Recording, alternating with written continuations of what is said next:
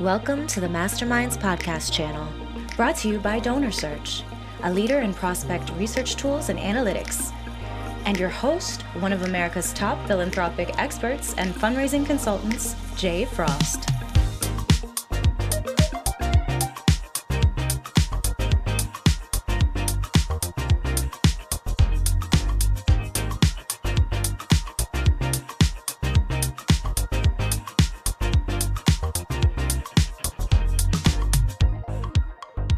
Concord Leadership Group founder Marc Pitman has been leading organizations and teams for decades.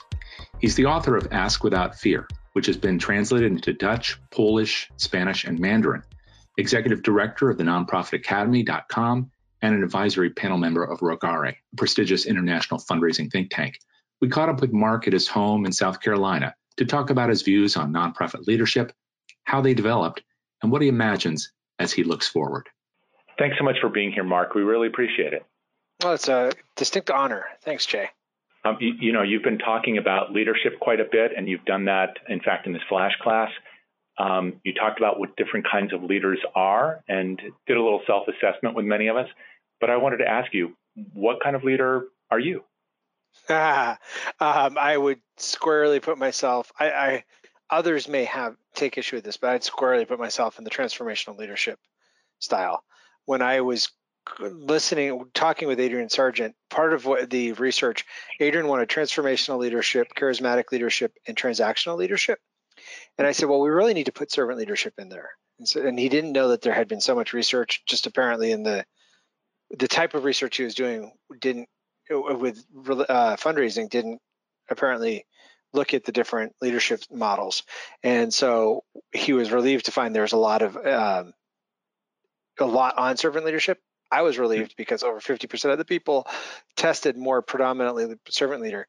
But for me, when I read the description of a transformational leader that was in the report, it made my heart sing, because I love helping. Like when people come to me for leadership or fundraising coaching, I want to find out about their mission. I want to find out why they do what they do, not because they're going to blab it to the world, but leadership and fundraising push you to the edge of who you are and your limits and your knowledge.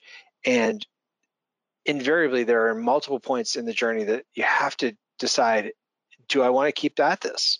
Is this what I want to do? And so knowing your mission and the impact you want to have on the world is so clarifying, and that for your organization. And I find so many clients hesitant about that. Not hesitant. That just seems immaterial.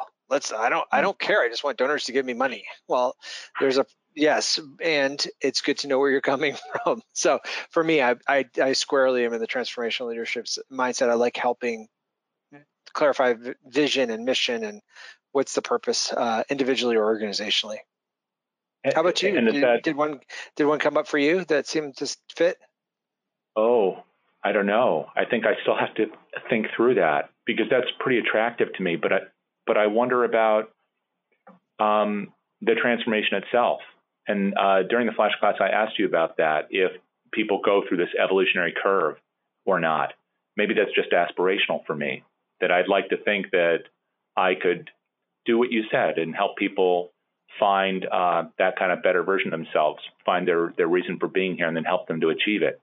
But that doesn't mean I'm necessarily doing it. In fact, that's what I wanted to ask you next, is that something, is the transformational leader that you find yourself in that category of, is that something you think you are hardwired to do, to borrow a term, or is that something that's been evolutionary for you? Well,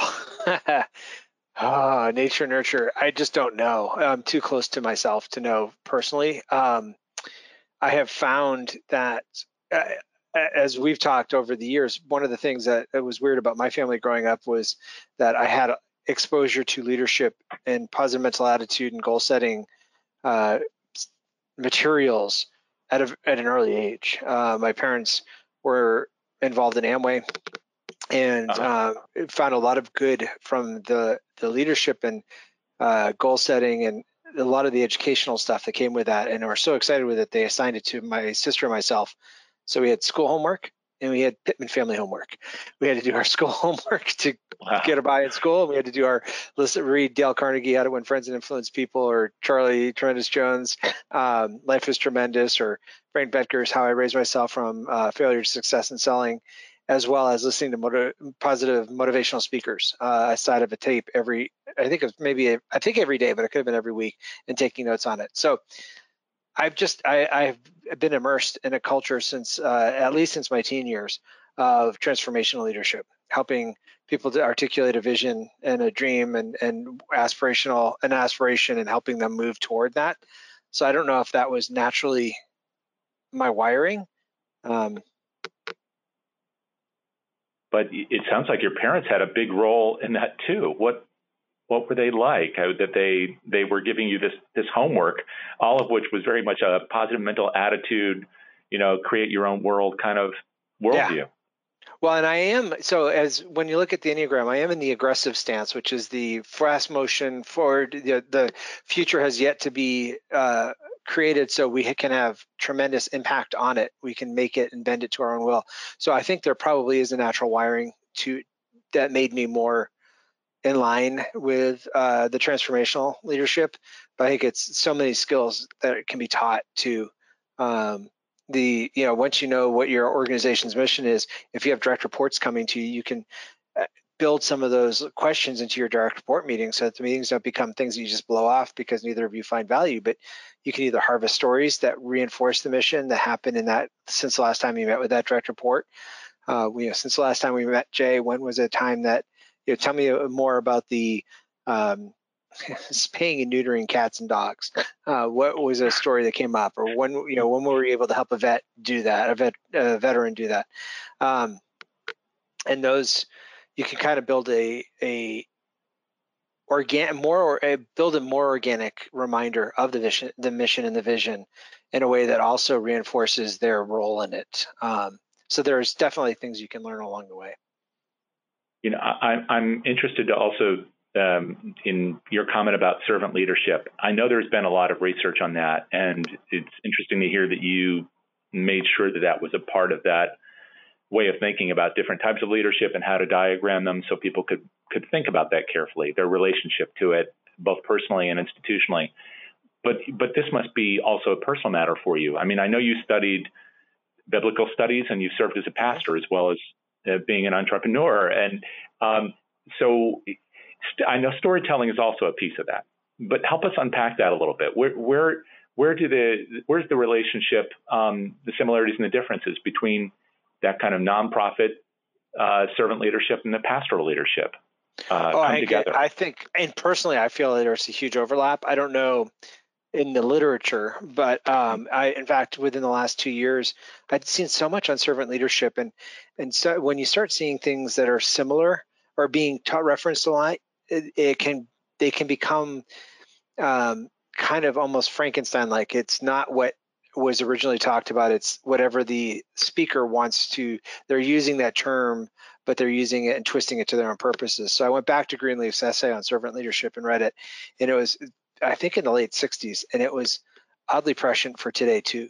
They said we need people that aren't interested in leading, but have the character to be good leaders, to almost in some ways die to themselves by taking on leadership, even though they don't want it, because otherwise we'll be left at the mercy of people that do want the leadership and aren't safe. And it was fascinating how, whatever decade you were in, you could see people, you could have this kind of visceral, oh, that explains what we're doing. But he was able to describe our culture in a way that if servant leaders don't step up. So I've long had my heart's desire is to help other people be the best that they can be. And I feel like that is what makes me the best that I can be. Like, that's something I've noticed over the years through college, and then other times there's a way that people have responded back to me is that I help them bring out the best in them. And I do it, like when I was pastoring a church, there was a couple that was having real issues with our leadership because they didn't really want to, they didn't want to end. They closed their church and asked us, our denomination, to start a service. And this couple was because of health reasons that they had to stop, not because of choice reasons. And they really made it hard for 3 of the 4 years. But my wife and I didn't let anybody else in the church know because it was small, and gossip will can't be a cancer to any organization. So we just we were going through arbitration sort of meetings with denominational council, and we were having one-on-ones, and it was really contentious and vicious. They were very hurting people, and I tried to tell them that we're very similar beliefs, but we're different operating styles, and that's okay to be different houses on the same road. But they weren't welcome in our house if they were going to keep behaving that way. And I really tried to do it in a way that didn't incriminate them, so nobody else knew. One day our worship leader said to us, "Can I just ask you what's going on with his family?" And that's when my wife and I finally felt like, we can say this, because this was our core group. Our worship, she was one of our core.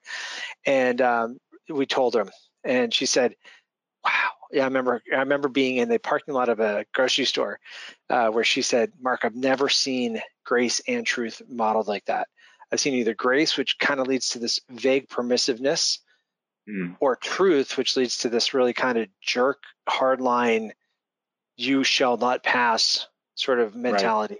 Right. But to tell people they do not fit, but they're not awful people, to not vilify them and to not incriminate them, and even with your closest group, I haven't seen that before. That was a moment where I felt like my Charmin had been squeezed and I passed a test.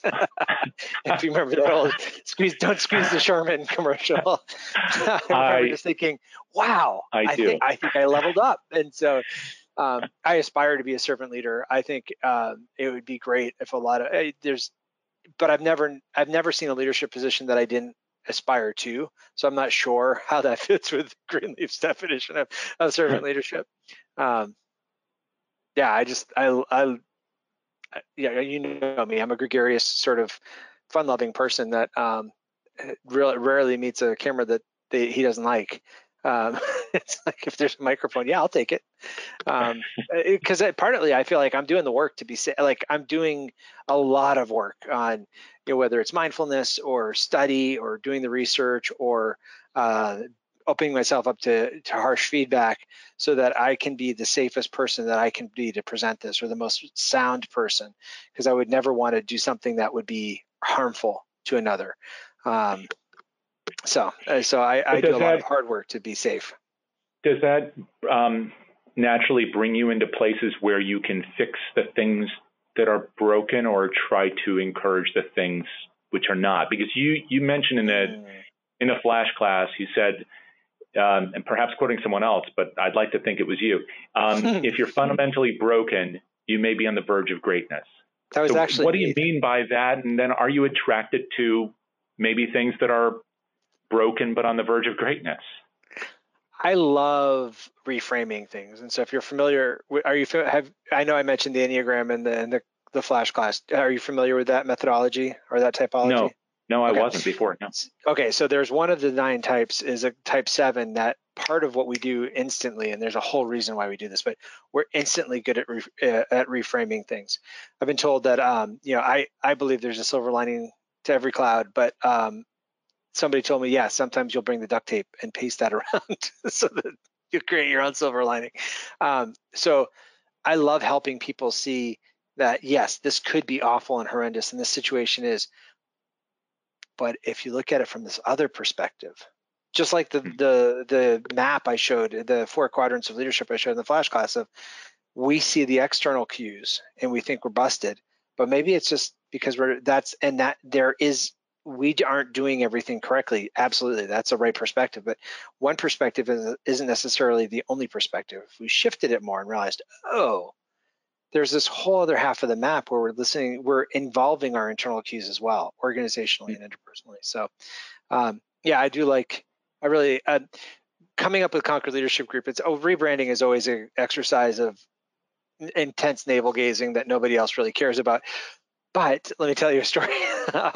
One of the things that when I got to rebrand from fundraising coach and had to reincorporate in South Carolina, I really love the scene in Disney's version of the Chronicles of Narnia, Lion, Witch, and the Wardrobe, where Peter, Susan, and Lucy are, Edmund's already left, and Peter, Susan, and Lucy are sitting at the Beavers' table, and the Beavers are saying, tell them about the prophecy.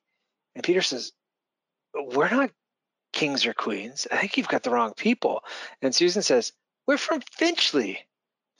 And I really wanted to call Concord Leadership Group Finchley Leadership Group, but I couldn't find any other place where Finchley Leader was used in the Chronicles of Narnia except Disney. And I know Disney has a large cast of lawyers that rightfully enforce copyright. So my lawyer and I were like, my lawyer actually called me down on the carpet. He said, you don't want to build something where you have 3,000 people in there talking about Finchley. I was going to have Finchley Leaders, Finchley Leadership Group. I was going to have all this.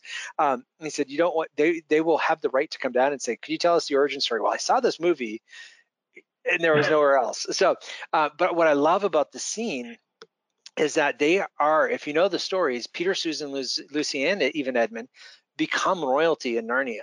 They become the kings and queens of Narnia, but they're not so full of themselves.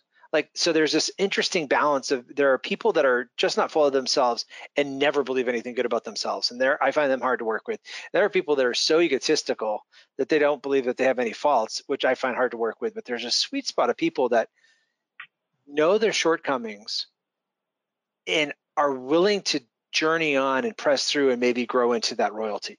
And I think that's where the servant leadership, or whatever we want to call it, the fixing broken things, being on the verge of greatness, those are the type of people I love. I have a real heart for, we noticed this at the boarding school that we used to live at, my wife and I, that we had hearts for the leaders, the student leaders, and we felt like this is too easy. I think often that's a cue now for for us, is that when we think something is too easy, that could mean that we're just good at it, and that's our calling.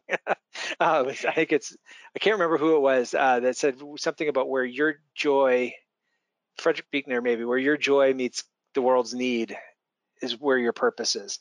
But we have this sort of, well, it's got to, if it can't be work if it doesn't hurt. You know, if we're enjoying it, we can't really be doing something important.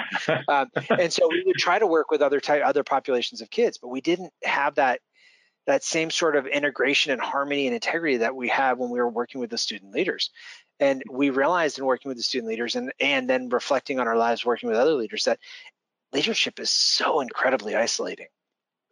And so to be the privileged person that gets to walk into that leader and say, you're okay. We got this. We'll figure this out. And you don't have to be like the other people. You don't have to look like that. Maybe there are aspects that you want to take on and attributes, but you got to this position.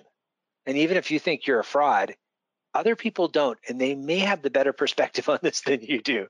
So let's work through that, and let's try to build out, not therapy. There are qualified therapists, and that's why I say you may be broken, and there may be other specialties that you need, but just to be a informed coach and expert in leadership that can say, well, what if we pulled this out of you, and what if we pulled this out of your organization, and not pull it out to remove it or replace it, but pull it out to draw it out, because there's real good in here. And this is actually a unique gift. That thing that doesn't sound like anybody else actually is a voice that needs to be heard by the greater community, possibly. Let's explore that. So it sounds like you're pretty hopeful that in almost any leadership situation, you can work with people to be better versions of themselves.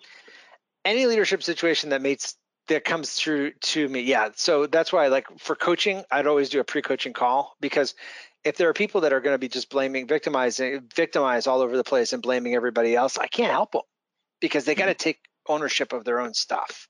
And if there are people, I've had people that will come into coaching and not want to do the work. They want me to fix it all. I can't help them. It's their work. It's not my work. I can point out things, just like it would be just as wrong for a golf coach to go in and play a PGA tour, or for a football coach to go in and play the Super Bowl. That's not their job. Their job is to observe the players and help them tweak and change and grow and move their team around. So I think anybody can lead if they're willing to. Yes, anybody can grow if they're willing to. But I've met a lot of people, and it doesn't seem like everybody's as interested in that. I guess it's all a matter of timing when they're able to reflect as well as look forward. It's not just about the rearview mirror. In fact, I wanted to ask you about that. You mentioned again during the flash class about Alfred Nobel and the eulogy, and you talked about how he didn't want to be remembered. He'd want his eulogy delivered, talking about how he had been the man behind dynamite and war and death, but something greater. That's not his word, clearly. So when you think about this, I'm sure you've talked with many leaders, nonprofit leaders especially, about this, about how to, do the greater thing. But how do you feel about this yourself? I mean, what is the eulogy you wish to write for yourself? Wow. That's almost like asking me to share my personal mission statement, which I don't do because it is so intensely personal to me. But I appreciate the question. And what I will say is that the eulogy, that exercise I happen to be the type of person that consumes a lot of information and retains it. But if I'm going to actually act on it, sometimes I need to take myself out of the situation. So out of my normal situation. So I went to a Franklin Covey, I think it was a first things first class back in the day. And they had this eulogy thing. And it was really interesting to have, I had a person that I greatly esteemed in business. What did I want them to say about me? What did I want my wife to say about me? And what did I want, maybe it was my kids, to say about me at my funeral? And what I would want is that, well, I guess what I can share is that I would love to be remembered as a person that released people into their greatest joy. I think life is there's so much pressure and so many distractions and so much wrong with the world.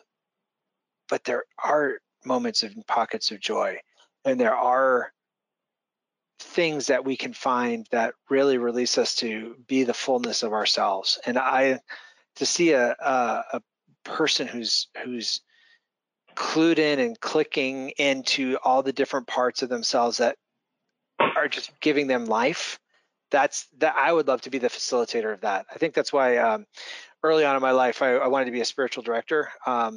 Not necessarily a pastor of a church, but I'd like to work with anyone who's working on their spiritual growth and partnering with them and sharing as a follower of Jesus what I feel, but also learning from the Tao Te Ching and learning from the Bhagavad Gita and learning from other faith traditions to not necessarily change mine or have them change theirs. But I think there's something about the journey together in community that's important. And so another analogy that I was shocked by was I read it on a book on spiritual direction about midwifing this for spiritual causes. Like I couldn't birth the baby. That was my wife's role. She had to do that. But man, I could stand by her and I could do a lot of other things to help facilitate that. And that I would love to be known I think I would love to be known as someone who help people realize their own potential, maybe even just by cracking the door open and letting them know there is a brighter future out there.